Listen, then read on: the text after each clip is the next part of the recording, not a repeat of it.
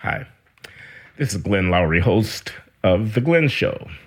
The Glenn Show is sponsored by the Manhattan Institute for Policy Research in New York City, where I am the John Paulson Senior Fellow.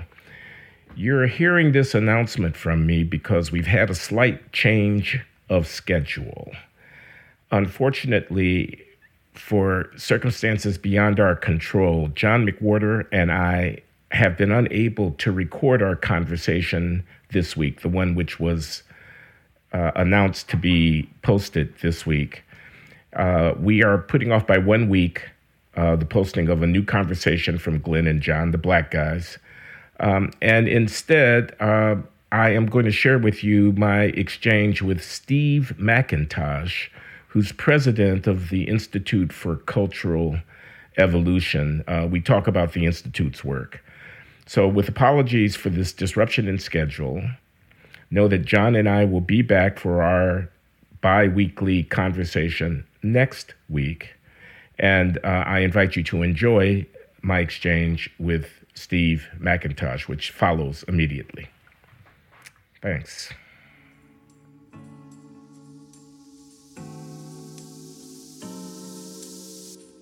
The Glenn Show is brought to you by the Manhattan Institute. Please consider becoming a paid subscriber at glennlowry.substack.com. As a subscriber, you will receive new episodes on Mondays instead of Fridays and get access to exclusive content, ticket pre-sales to live events, monthly Q&As with Glenn Lowry and John McWhorter, and other benefits. Your contribution will also help to fund grassroots initiatives that empower Black development across the country as we donate 10% of our profits to the Woodson Center. Thank you. Hello there, Steve. How are you? Hi, Glenn. It's an honor to be with you. Thank you. I am Glenn Lowry. This is The Glenn Show, sponsored by the Manhattan Institute for Policy Research, where I am John Paulson, Senior Fellow. And I'm with Steve McIntosh, who's president of the Institute for Cultural Evolution in Boulder, Colorado, and is a friend of mine, Stephanie Lepp, whom you've seen here at the Glenn Show talking with me in the past, and author of books. What's your book, Steve?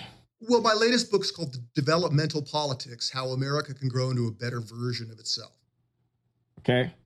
And we're talking about how America can overcome the political polarization that seems to be stymieing everything we're trying to do here cooperatively as a nation and get to a better place. So welcome, Steve. Thank you, Glenn.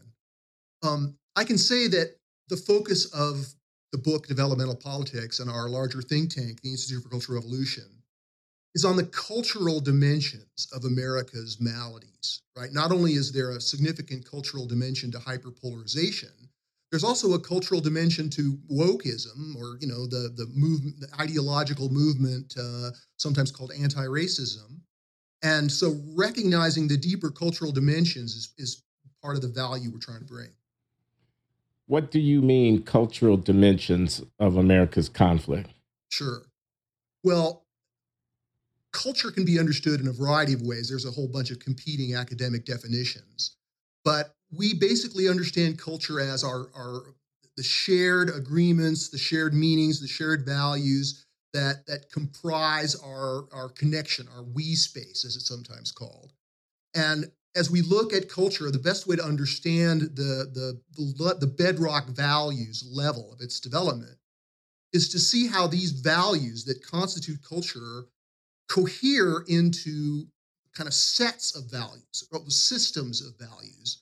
And the most concrete example of this is during the Enlightenment, 300 years ago, we see the emergence of a new kind of culture, right? Which sort of is best known as modernity, right? The classical liberal values that liberate the cultures that adopt this modernist frame from the restraints of the religious civilizations that dominated human history for thousands of years before the emergence of modernity.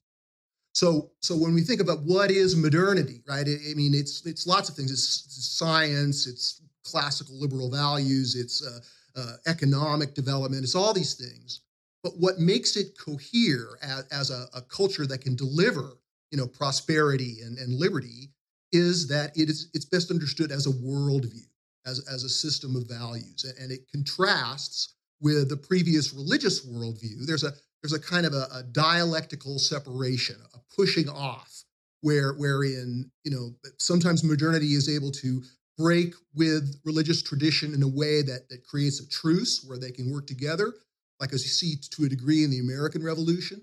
And then sometimes there's a violent break and a kind of a complete suppression, or at least an attempted suppression of the previous traditional religious worldview, as we see in the French Revolution. But anyway, this idea that we have modernity and the pre-modern traditional forms of culture, this is a well-accepted two-stage model, if you will, that you see repeated in many different academic disciplines. They don't always frame it as worldviews, and it's not always focused on values.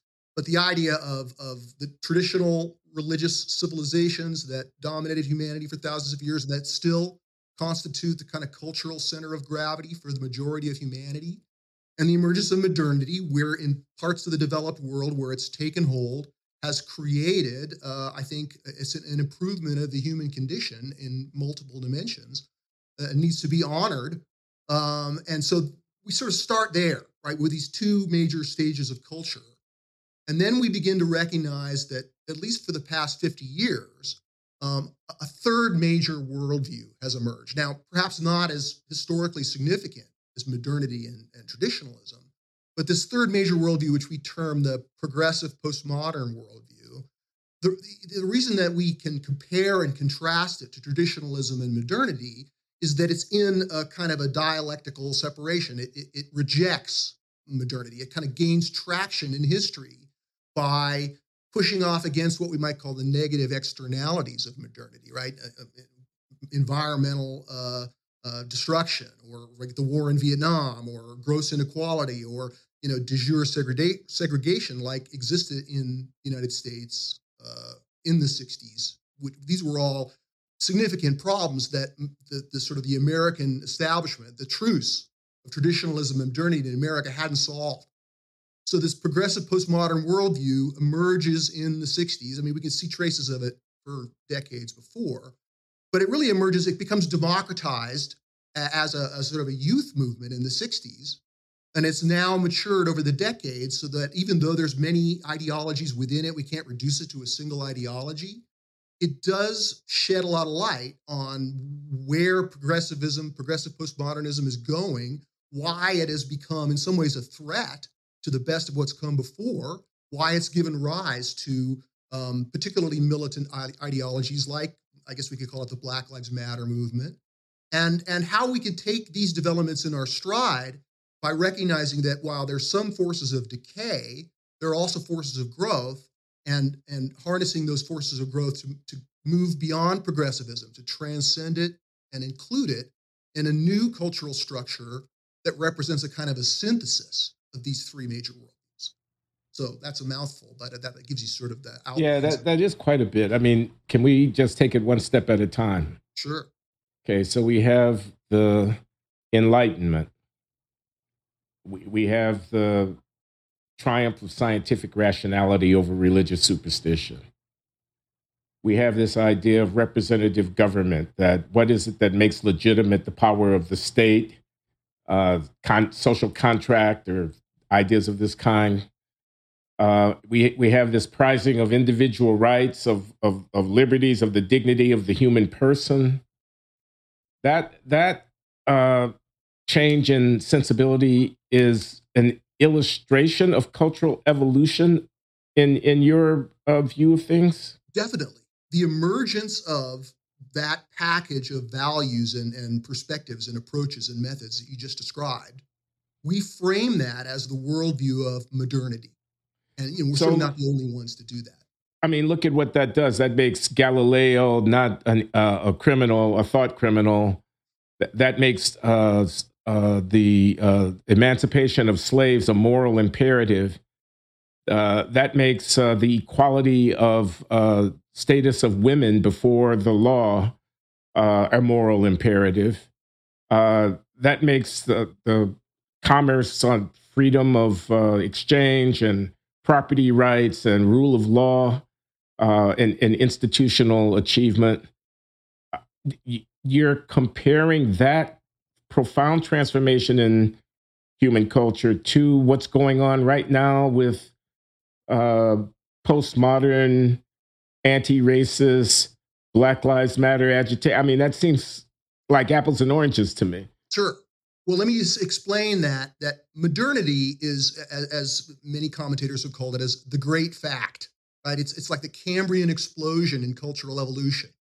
In the same way that in biological evolution, the Cambrian explosion brought about the backbone, right, the vertebrate, which sort of formed the foundation for all future, complex organisms. Modernity gives us backbone as citizens. It makes us sovereign political actors, and it's going to be necessary to preserve that key innovation for all further cultural evolution. Now, I'm not saying that progressive postmodern culture is anywhere as significant or as morally profound as modernity, right? I'm not trying to reduce it to that or reduce modernity to that, but it is a predictable kind of reaction, an antithesis, right? The giant thesis of modernity. Where do you go from there, right? The striving for cultural evolution, that sort of need for a sense of transcendence, the evolutionary restlessness that is a part of the human condition, leads to people to try to go beyond it. Whether they go beyond it successfully or not is certainly something we can talk about. But if it can at least view progressive postmodernism, despite its pathologies and its threats, part of the way of going beyond it is to understand it as sympathetically as we can, so that we can effectively transcend it. Instead of being in a boxing match with it, we can kind of do a judo move on it and get beyond it by carrying forward the best and pruning away the worst of this cultural attempt to transcend modernity. Okay. Can we talk in more concrete terms? What would be an example within the current political culture of the United States, whether it's, I don't know, affirmative action or diversity, equity, and inclusion stuff, whether it's about transgender and gender identity stuff, whether it's about Donald Trump and the politics of anti-elite, coastal versus the middle of the country, red state, blue state stuff. But climate change? You mentioned that in our introductory discussion.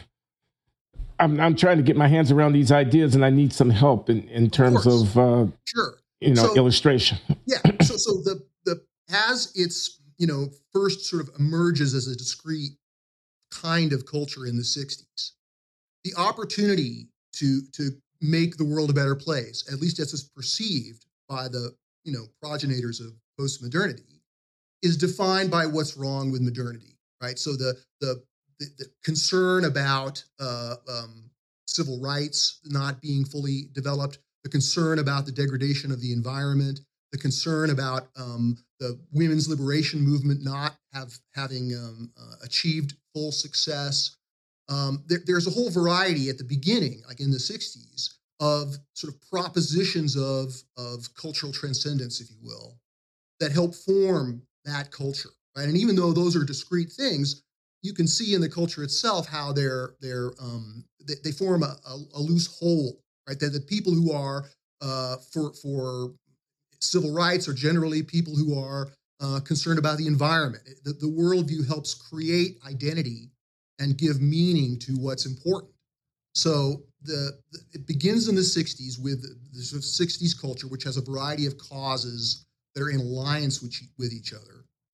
And then as it matures, those values or those concerns, the chief goals of this emerging worldview, we can see them in the environmental movement. We can see it in the transgender movement. We can see it in the variety of forms of wokeism, if you'll allow me to use that term. One of the things that binds all these different cultural threads together is an agreement regarding the abundant pathologies of modernity, a sort of anti-modernism. And what's now emerging is what we might call reverse patriotism. So, that is the things that were held dear by these previous worldviews are in some ways that which this new antithetical worldview attacks. So there's an attack on patriotism. There's an attack on liberal values, right? The pathologies of progressivism after its 50-year run as a kind of a counterculture in America, because it's sort of attracted a significant portion of the educated elite, it's captured many institutions. This signals the point at which this cultural thrust is beginning to become exhausted, that its pathologies are beginning to overtake the good that it may have done and is trying to do. I mean, we can. I'm sorry, are those the pathologies of modernity or of postmodernity? No, the pathologies of this progressive postmodern worldview, anti-modernism, reverse patriotism. These are things we have to combat.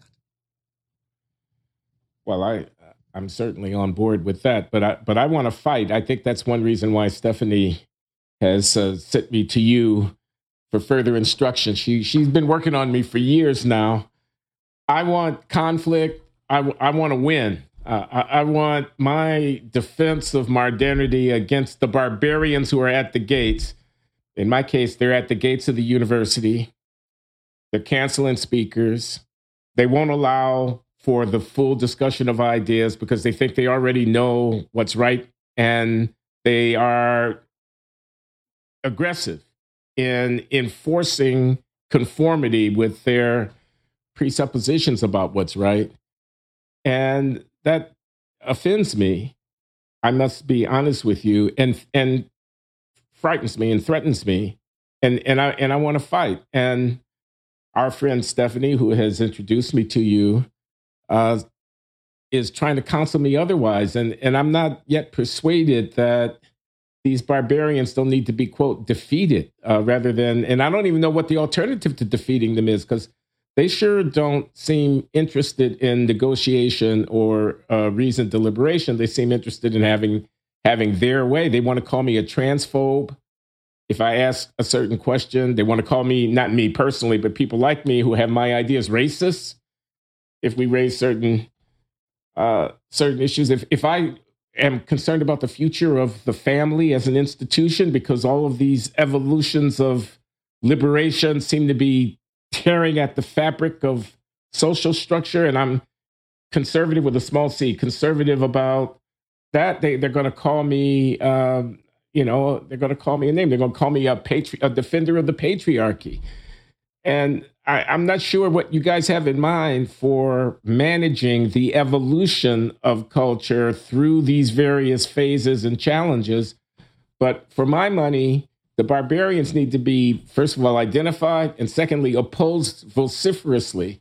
Tell me why I'm wrong about that. You're not wrong. I thoroughly agree with you. I think that defeating these forces, right, and their uncharitable narrative of the American project, as you put it, is imperative right now. That's why I'm so inspired by your thought leadership and others who were sort of really leading the way in a powerful way, like Bari Weiss. Her latest speech to the Austin University was, deeply inspiring to my heart. I agree with her thoroughly. And so in some ways, the fact that the battle has been joined is a good sign, because I think that ultimately the forces of truth and goodness and beauty will prevail. And I think this is certainly, a threat and a regression. So I agree that fighting needs to take place to a degree. I mean, we should tell people, if there is anyone who doesn't know, Bari Weiss, formerly of the New York Times, with a very successful and influential Substack now, is also an advisor to the University of Austin, a new higher education institution that's being stood up from scratch in Austin, Texas. Pano Canelos is the president, the leader of this enterprise. But yeah, Bari has become a friend, and she's fairly combative on occasion when the stakes get high enough, when she's talking about the stuff that's near and dear to her heart. What has the work of the Institute for Cultural Evolution, if I may ask, accomplished in the years that you guys have been laboring away? Well, the development of this political philosophy itself, which offers a new a new front in the culture war, if you will, or a new approach to understanding our opponents, if I can at least put it that way, right? Those who would tear down the best of what's come before, that those who were hostile to the American project, those who I think wrongly attribute things like systemic racism and white supremacy to American culture. I think we can get nuanced about how we might find some truth in that, but certainly I would agree that it's overblown. So part of it involves understanding. Again, I don't want to put it in such stark terms, but I will for purposes of this conversation. Understanding our enemy, understanding what they're after, trying to be as sympathetic as possible while also recognizing our duty to fight against those who would destroy the American project. So what have we accomplished? I mean, we've had a variety of influential sort of conclaves, elite gatherings, where we talked about what the future of the right and the future of the left would be. This idea of the current left and the current right are unsuitably developed for the challenges of our present age. So we've done a lot of that. We learned a lot. We met a lot of important people. Then we decided we needed to put a stake in the ground regarding a book. So I began in 2017 to work on this book, Developmental Politics. It was finally published in 2020. At the same time, I also co-authored a book with John Mackey from Whole Foods, Conscious Leadership, which is sort of a celebration of the goodness of business and the free enterprise system and how it can be improved and continue to be made better and more pro-social. And then beginning in 2020, after the book was launched, we've been organization building. So we've had a lot of new directors join us. We've had our budget has expanded significantly. We've been hiring people. And so we're trying to put this way of seeing, this developmental perspective, we're trying to put this on the map of the culture because we think it can be very useful in dealing with the problems that afflict America at the moment. Okay, so help me understand the developmental perspective a little bit more. There are seeds of value even in the most reactionary or seemingly nihilistic rejections of modernity. That's really I meant to be a question. Sure. Is that part of the proposition that these are predictable counter movements that can be threatening, but that can also be a source of some learning and how we can improve, the way we govern ourselves and relate to each other, something like that? Sure.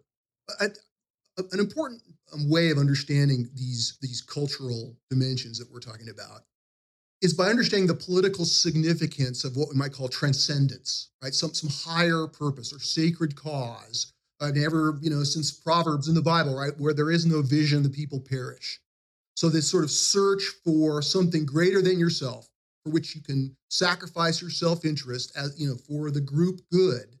That's been a strong motivating factor in human evolution for thousands of years, and it's taken various forms. So we might think of it as an upward current, right, or a kind of a magnetism, a gravity of transcendence, right? This sort of vision of what the good life is, or how the world can be made better, or what's wrong and that needs to be fixed. There's all kinds of ways that this higher cause can be conceived. But for thousands of years in these great religious civilizations, as I've discussed, it's what now composes probably 30% of the American population have a kind of center of gravity that remains within the traditional worldview. Like 30% of Americans are evangelical Christians, which we can personally respect and want to be allied with for their good parts. So they're responding to this current of transcendence that's defined by their religion. And with modernity, we see another awakening to another current of transcendence, which can be understood as liberation of the individual, right? The protection of the sovereignty of our as citizens, political actors. So liberal values as a whole is part of the new view of transcendence, but also progress, right? Scientific progress, technological progress, economic progress, these are all of the visions of transcendence which animate, right, the deep cultural yearnings, which helps bring about this worldview of modernity. And so then in history, we see these patterns, the dialectic of traditionalism, this dialectical current of modernity. Now, predictably, we see a countercurrent, a counterculture to modernity that's gradually emerged and has gained significant cultural power, especially in the last few years. I would say the election of Donald Trump is both a symptom of the pre-existing tensions that come from that, as well as an accelerant, right? Trump's presidency helped drive the cultural ascendancy of progressive postmodernism. And when we think about the currents of transcendence that progressive postmodernism is trying to achieve, part of the reason that it emerged is that they see modernity as lacking adequate transcendence. In other words, just achieving status and material. Once you've already achieved that or your parents have achieved it, you look around and say, is this all there is? So there's this sort of animating notion within progressive culture that there are new kinds of transcendence to be sought.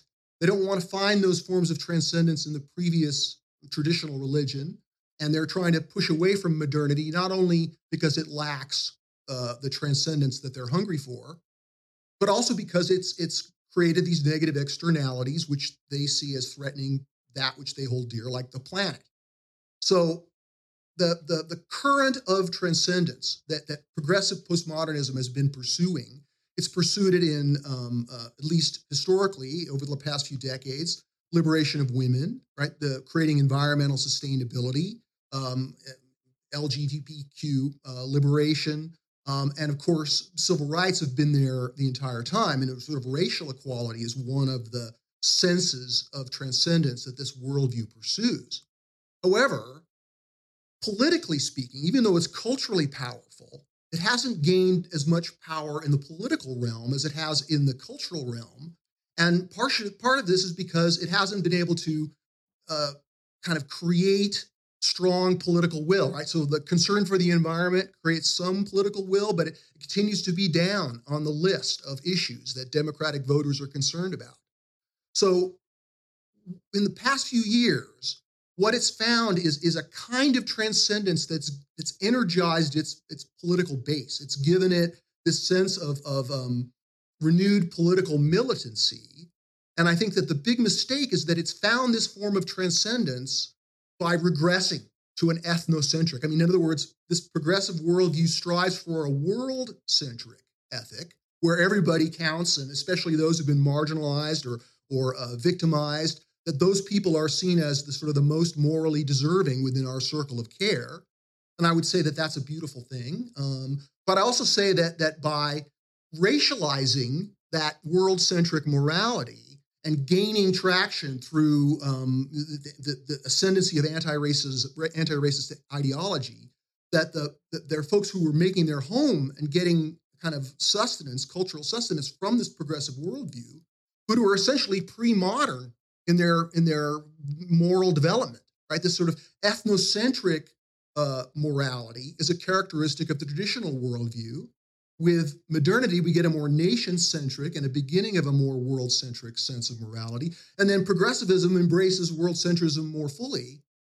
But by going backwards in history, it's found this strong political will, but it's done so at the price of its own cultural regression, I would say. And so this is good. This shows the relative cultural exhaustion of progressive postmodernism, signaling the way for the next step of our evolution. If you'll allow me to make one more statement about this from an abstract perspective, the well-known course of dialectical development, right? We can certainly argue about whether that's valid or not, but it seems fairly evident in the historical record at this point that we have, modernity, the great fact. And then we have progressivism, which is sort of stakes out the position of antithesis, right? Anti-modernism, reverse patriotism. It defines itself in opposition to the thesis of modernity. And that antithesis signals the opportunity as it matures and begins to become more of a stale thesis of itself. It points the way toward a synthesis. And that's what we represent as a think tank, is this cultural synthesis that can carry forward the best and prune away the worst of all of these previous cultural structures, not just in a mashup, but in a way that preserves the challenge that each has to the other.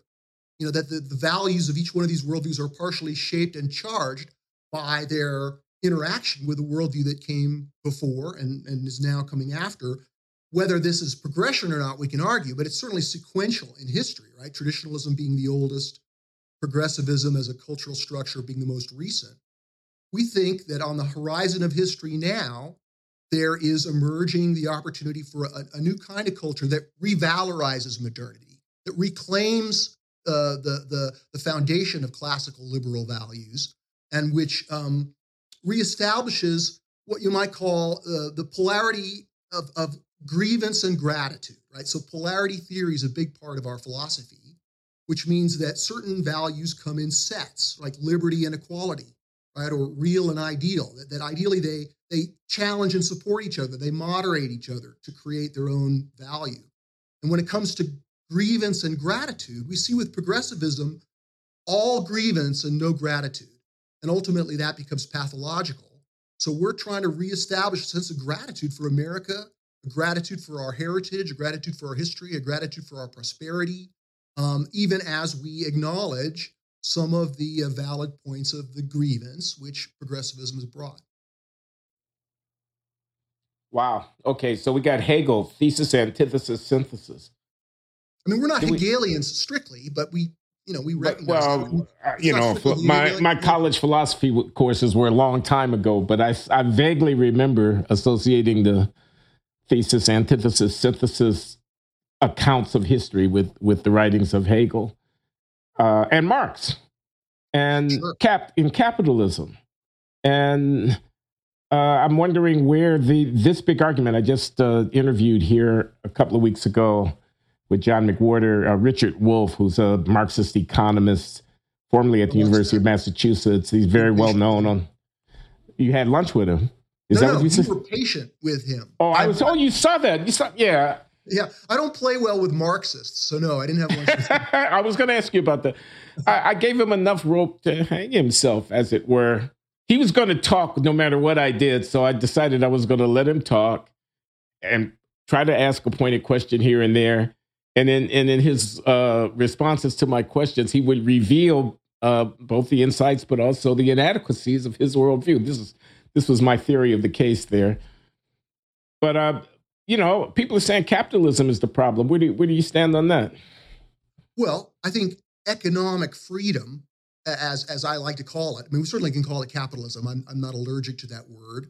But I think that this emergence of liberal values, which are kind of a suite of values, right? Free speech, free association, freedom of religion. Economic freedom is one of the cornerstones of those liberal values, right? Without economic freedom, the rest of those freedoms don't mean a lot. And so I would say economic freedom is part of this backbone upon which all future cultural evolution, ultimately will rest. And so I'm a proponent of capitalism, although I think that we need to improve it. I mean, like any human endeavor, right? It has negatives to it, and overcoming those negatives is certainly part of the way we can make sure that economic freedom is retained going forward in our history. You're working here in the United States. Do you see a difference in how these issues of modernity and post-modernity and transitions and so on are handled in, let's say, Northern Europe, as opposed to what we're doing here in the United States? What do you make of the rise here in the 21st century of East Asia and South Asia as players in the global political, economic, intellectual scene? That kind of thing. Sure.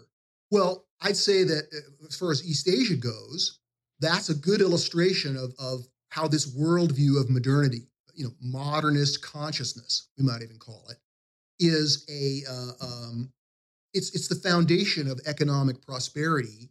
It's what allows countries like Japan and South Korea and the Asian tigers to become economic powerhouses, partially because they have, Japan especially, has a strong foundation of traditionalism, right? They were isolated for almost 300 years, and their traditional Japanese culture became well developed. And even though they had this transition period where they adopted, pseudo-modernity, we might call it, sort of the militant, the Japanese empire, after World War II, the United States effectively shepherded that country into, a liberal democracy, or at least something close to it. And that's been part and parcel of their prosperity and their liberty as a country. We could say the same thing about South Korea. So modernity isn't just a European or American kind of culture. It can be adopted and pursued, and it can produce the improvements of the human condition that it brings wherever it can be effectively adopted. But where the previously underlying traditional worldview has been significantly damaged, right, where it's unhealthy, like I would say in some places in Latin America or in some Islamic societies, the traditional worldview itself has not become successful enough to provide a platform for its own transcendence, or a platform for a support of a modernist culture and the prosperity and liberty that go with that. So, that's part of the analysis of understanding these worldviews. That's part of why modernity first emerged in Western Europe and the United States, because Protestant Christianity had become one of the most successful kinds of traditional culture, and it because it was so successful, it led to and ultimately supported the emergence of modernity during the Enlightenment. So in Europe, we could see differences. The United States, their culture war is there, but it's not quite as strong. And I think partially because their versions, that traditionalism is not as strong. I mean, whereas traditionalism remains, this traditional religious cultural configuration remains a significantly large part of American culture. Traditionalism in Europe, especially in Western Europe, has faded out more. So there's not that strong pull of traditionalism. And their version of progressivism has not been as militant. It hasn't been as anti-modernist or anti-patriotic. So the culture war is hotter in the United States. But I think that's, there's lots of different reasons that we could talk about for that. But we can still see it expressed, for example, in France or in England or, in Scandinavia. We still see these culture war issues, but they have a different flavor and I would say somewhat less intensity. I guess Britain is the closest to America in terms of its culture war characteristics.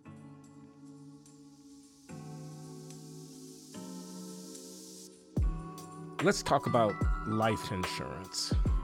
It's important to understand the value of life insurance. I know this from my personal experience. I'm a man in my 70s. I have remarried a younger woman in her 50s. I have to think about how she will manage when I'm gone. The value of life insurance makes a big difference. You might ask why get life insurance? After all, we pay hundreds of dollars per year to protect our homes, our cars, even our phones. But too many of us aren't taking steps to protect our family's finances. There are mortgage payments, private student loans, and other types of debt that won't disappear if something happens to you. A life insurance policy can provide your loved ones with a financial cushion that they can use to cover those costs, and it can provide you with peace of mind that even in a worst-case scenario, they'll be protected. Even if you already have coverage at work, you might want to think about supplementing that. Having life insurance through your job may not be enough. Most people need up to 10 times more coverage to properly provide for their families. And coverage through work isn't portable. If you leave your job, the policy doesn't go with you, meaning a gap in coverage when you need it most. You should think about getting life insurance coverage now. Inflation is driving up prices for just about everything lately. But life insurance rates are actually going down from this time last year. And since life insurance typically gets more expensive as you age, that means now is a great time to buy. By making it easy to compare your options and get a good price from top companies, Policy Genius can help you make sure you're not paying a cent more than you have to for the coverage that you need. Here's how it works. Policy Genius is an insurance marketplace that makes it easy to compare quotes from top companies like AIG and Prudential in one place to find your lowest price on life insurance. You could save 50% or more on life insurance by comparing quotes with Policy Genius. Options start at just $17 per month for $500,000 of coverage. Just click the link in the description or head to policygenius.com to get personalized quotes in minutes and find the right policy for your needs. The licensed agents at Policy Genius work for you, not the insurance companies. They're on hand through the entire process to help you understand your options so you can make decisions with confidence. Policy Genius doesn't add on extra fees. Your personal information is private. Policy Genius doesn't sell your details to third parties. Policy Genius has helped over 30 million people shop for insurance and has placed over $150 billion in coverage. So, head to policygenius.com to get your life insurance quotes free and see how much you could save. You know, we're sitting here just a few days after Salman Rushdie was attacked on stage at the Chautauqua Institution in Western New York. Everybody knows Salman Rushdie, the writer, a sentence of death pronounced upon him by an Iranian Ayatollah because of the perceived blasphemy of his book.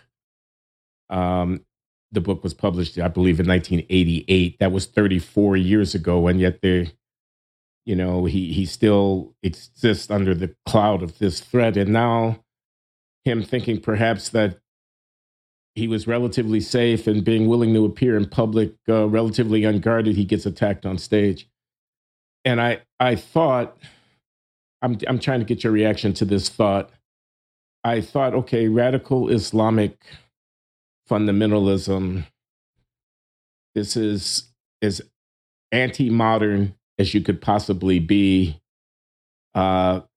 Still, the specter hangs over, even in as placid an environment as the Chautauqua Institution's grounds. I don't know if you've ever been there in near Lake Erie, just south of Buffalo, in Western New York. I mean, it's like, I don't know, a couple hundred acres of wooded land with lakes, and people have vacation houses and they go there. There's this big amphitheater that seats 4,000 people. I've actually spoken in this place. That's where Rushdie was giving his lecture.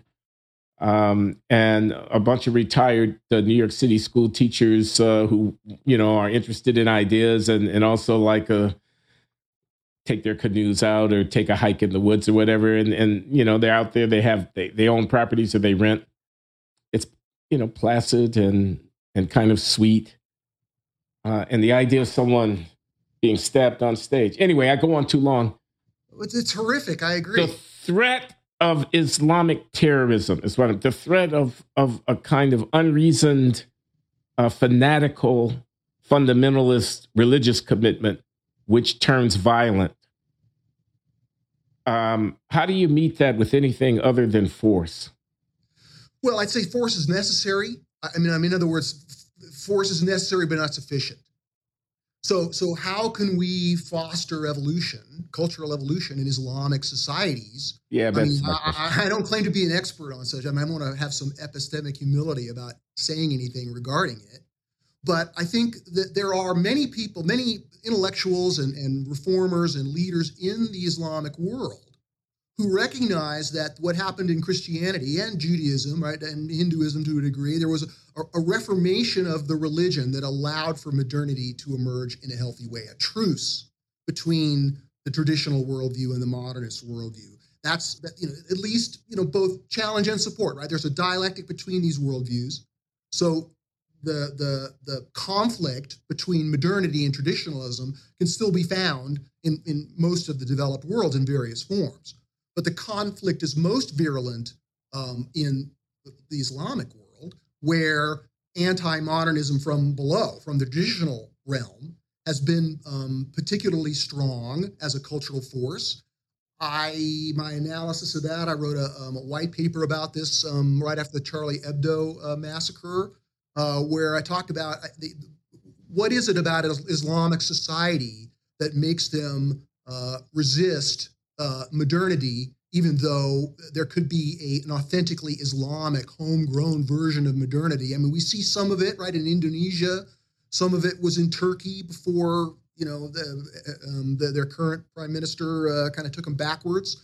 But the challenges of this Islamic civilization to accommodate modernity and grow its own version of it, I think, are complicated by the fact I said earlier that if we analyze these historical currents and we see that the places where modernity is most successful is where the traditional underlying culture is most successful, I'd say that the best way to foster a homegrown version of Islamic modernity and liberalism would be to make, ironically perhaps, or contradictory perhaps, make Islamic, the good parts of the Islamic religion, to emphasize the truth, beauty, and goodness that's in Islam as a religion, to make it more successful, to encourage its own reformation. We can't force a reformation on them. They have to do it voluntarily. Again, there are many leading intellectuals in various Islamic countries who have written extensively about the Islamic Reformation and the barriers to it. But I think if the West were to understand, I mean, I think we do to a degree, but I think we had a deeper cultural analysis of how we can foster an Islamic Reformation. I think we could approach it in addition to fighting it.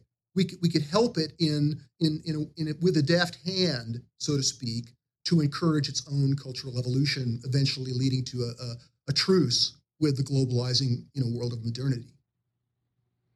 I was friends with the late sociologist Peter Berger when I taught at Boston University years ago. And he was constantly making this point about the internal dynamic within Islam of reform and contestation and a kind of churning thing that goes, it's not one thing, it's not a fixed thing, it's a moving thing. And he would cite the relatively modern critical writings that were coming out of some scholars, Islamic scholars in Indonesia, as evidence of this trend. Okay, I mean, from your lips to God's ears, I would want to say, I mean, I'd like to see it happen, but I can't say I'm optimistic. Well, and a complicating factor is this progressive postmodern worldview, which we've talked about here at the beginning of the conversation, that this has inflamed Islamic fundamentalism, right? It's given them ammunition, right? If you go on Al Jazeera, many of the Islamic fundamentalists are spouting, progressive postmodern memes about the evils of modernity, right? So they see the enemy of their enemy as their friend, and so there's this kind of tentative alliance between many militant progressive activists and many traditional Islamic militants, and that makes things worse, I would say. Okay, so progressive postmodernism. What are some of the nuggets of good stuff? Great. I'm glad you asked. Certainly, certainly this kind of a full embrace of world-centric morality, right? So it's not just Americans that we need to be morally concerned about. It's everybody in the world, especially people who've been disadvantaged. A way of talking about the set of values, the good parts, is they're caring values.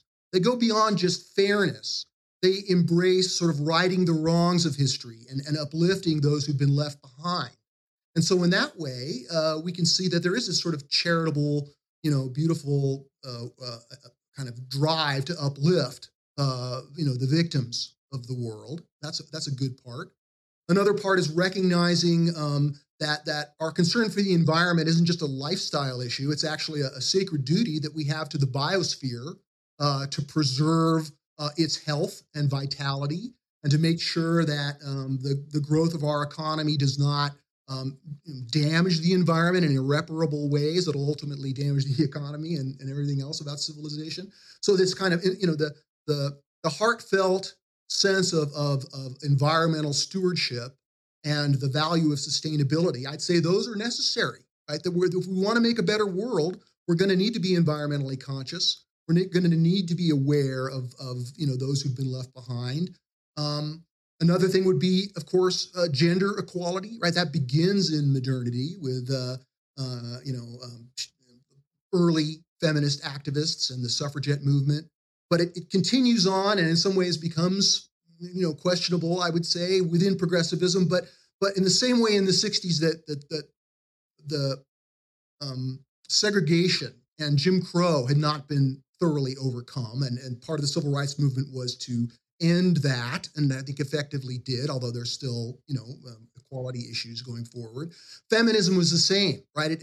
Women had the vote; they were equal in some ways, but they weren't culturally equal, right? There was still the patriarchy, as it's called, and so taking the second wave of feminism, at least as we saw in the '70s, did make the world a better place in the sense that one of the objective markers for how evolved a culture is how equal the sexes are, right? The less equal the sexes, the less evolved the culture, just in stark terms. So equality of the sexes, a very important value and a partial achievement within progressive culture. I would say similarly, the social norming around the acceptance of gay people, right? That did not exist until recently. And I would say that has been one of the sterling achievements of this progressive postmodern worldview, is the championing of gay rights. So there's a variety of ways in which progressivism has helped us become more caring, more world-centric, more sensitive, more attuned to equality. And these are all positives, but of course, they're accompanied by, closely woven together with, significant pathologies that now threaten the larger society, which is good news and bad news. The good news is that it's a threat and we have to fight, as you said. But the good news is that these very pathologies are creating the necessary problematic life conditions that can awaken this next step of evolution, right? The synthesis. Part of the way Hegel described the synthesis was as the negation of the negation. And what that means is that we're rejecting the rejection, right? The intensely grievance-motivated culture of progressivism is we have an opportunity to go beyond it by reclaiming our gratitude, as Barry Weiss says, in her speech, our recognizing how privileged we are as Americans, and how that privilege, what goes with that is a duty to preserve and be grateful of all of the incredible achievements that we've made as a nation and a society. Gratitude, an emphasis on gratitude. What about grace? Well, grace is certainly a big part of my philosophy. I talk about fostering cultural evolution.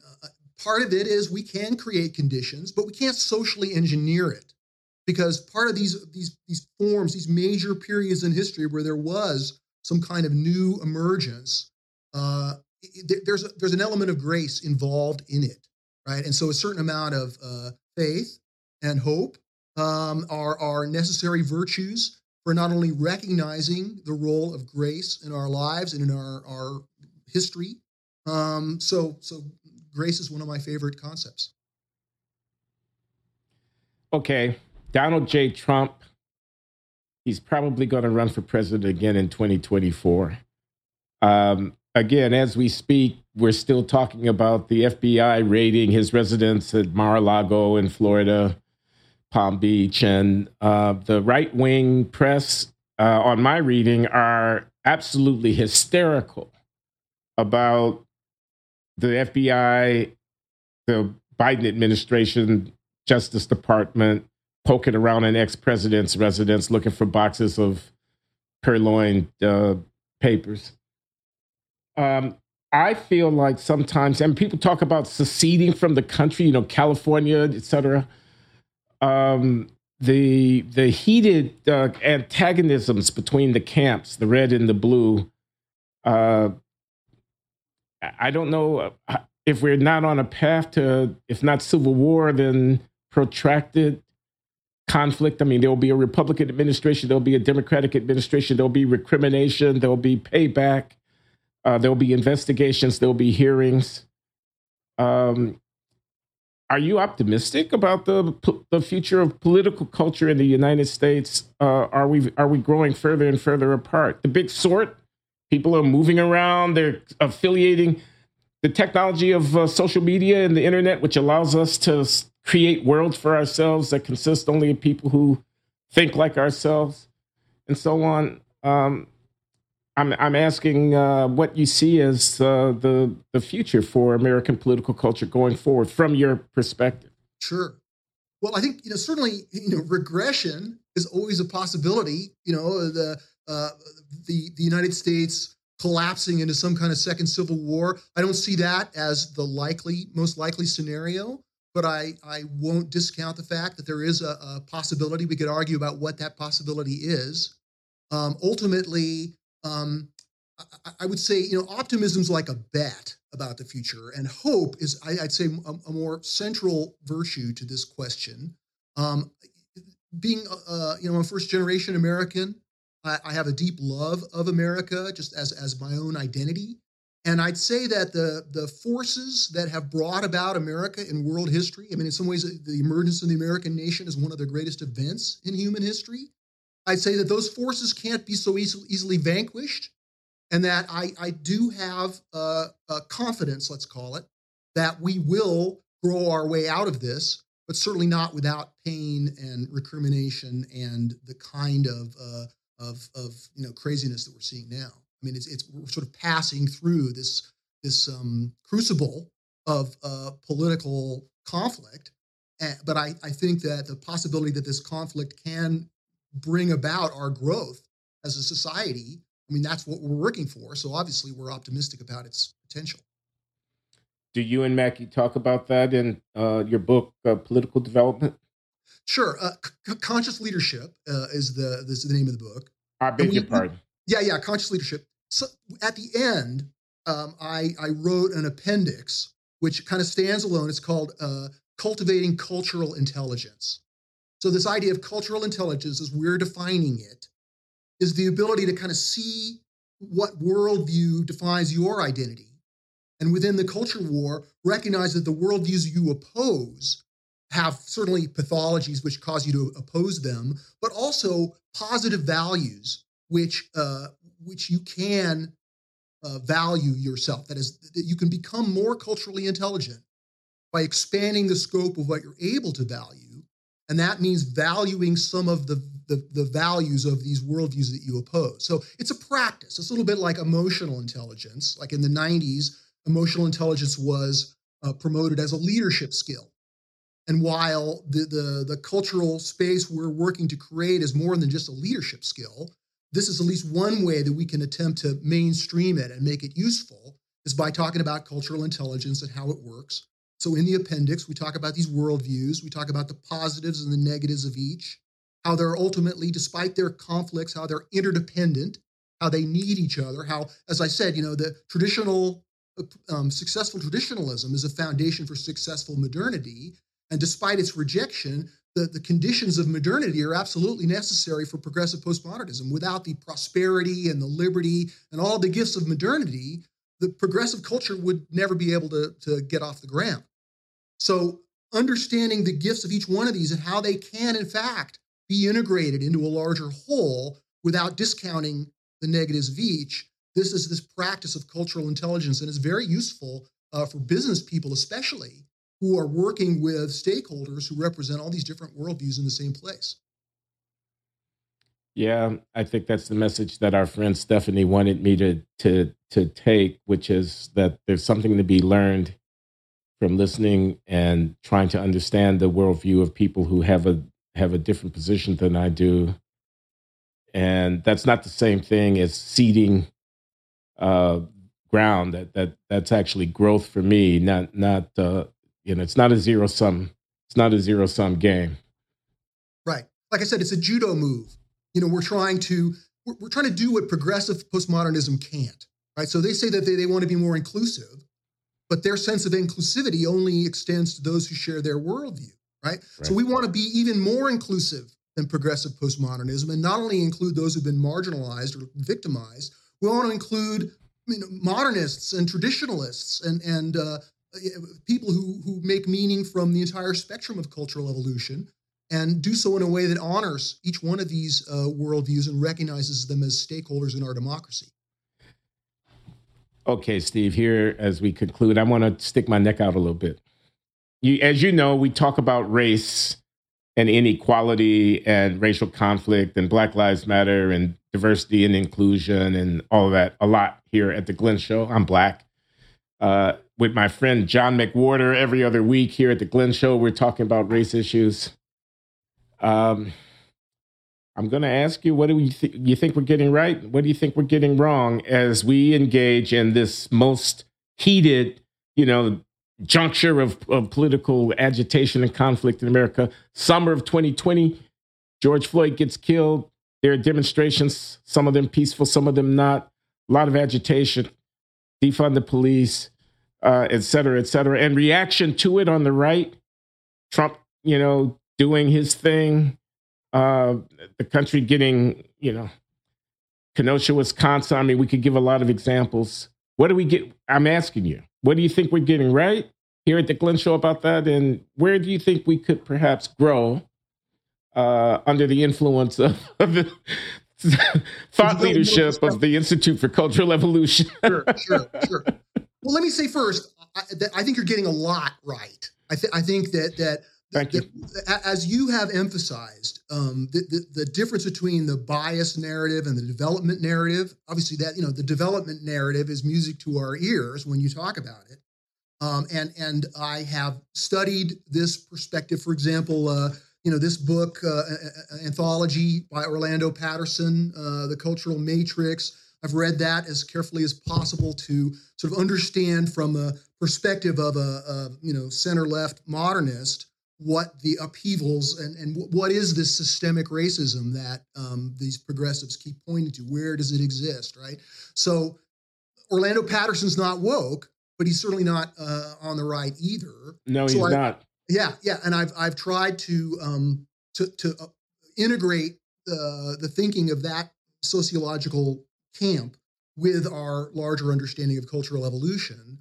I think that that seeing this anti-racism ideology, right, the virulent, Kendi style anti-racism ideology, as a virulent ideology, a threatening ideology, an ideology that is propagating falsehoods that threaten the foundations of our society. I think that calling that out and making it clear that the best way to overcome the inequality, that's a blight on our nation, or maybe inequality is not the right word, but the situation, the problems which animate much of the Black Lives Matter movement, for example, that overcoming that pathology involves sort of recognizing how it has achieved its cultural traction by embracing this kind of ethnocentric version of us and them.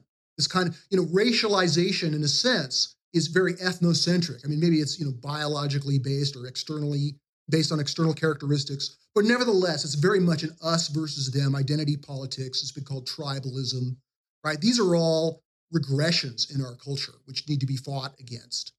But part of the way that we can understand, we can be sympathetic to kind of what they're getting at, is that the civil rights movement created a lot of progress. And yet this stubborn, what they perceive as inequality, right? The statistics of success, which show that, as an aggregate population, Black people don't have the same kind of wealth as other racial groups, right? These are some of the objective markers that they're pointing to, which they claim are being caused by systemic racism. I disagree with that narrative. But part of the way we can be sympathetic to it and understand it from a cultural dimension, as Orlando Patterson attempts to do, is to recognize that we talked about these worldviews, right? Traditional, modern, and progressive. There's a worldview, a stubbornly persistent remnant of a cultural worldview that exists in the timeline of history before traditionalism. We might call it pre-traditional, right? Orlando Patterson calls it the street configuration, right? And it's certainly, they've been very careful to say in inner city neighborhoods, in distressed neighborhoods, the majority of the people who live there are not embedded in this street configuration, this pre-traditional worldview. But the fact that it persists there, as seen in gang culture and prison culture and sort of the gangster mentality that is behind much of the shootings and the turmoil that exists in these places, that does radiate out. It is partially responsible for the persistence of the inequality and the large percentages of Black people who were in prison. This worldview, we might call it pre-traditional. I think there's a dignity there. I mean, I think certainly it's antisocial. We can't just sort of, it's not compatible with a law-abiding civilization. So we have to be able to be biased against this form of culture, but it's not specific just to Black people.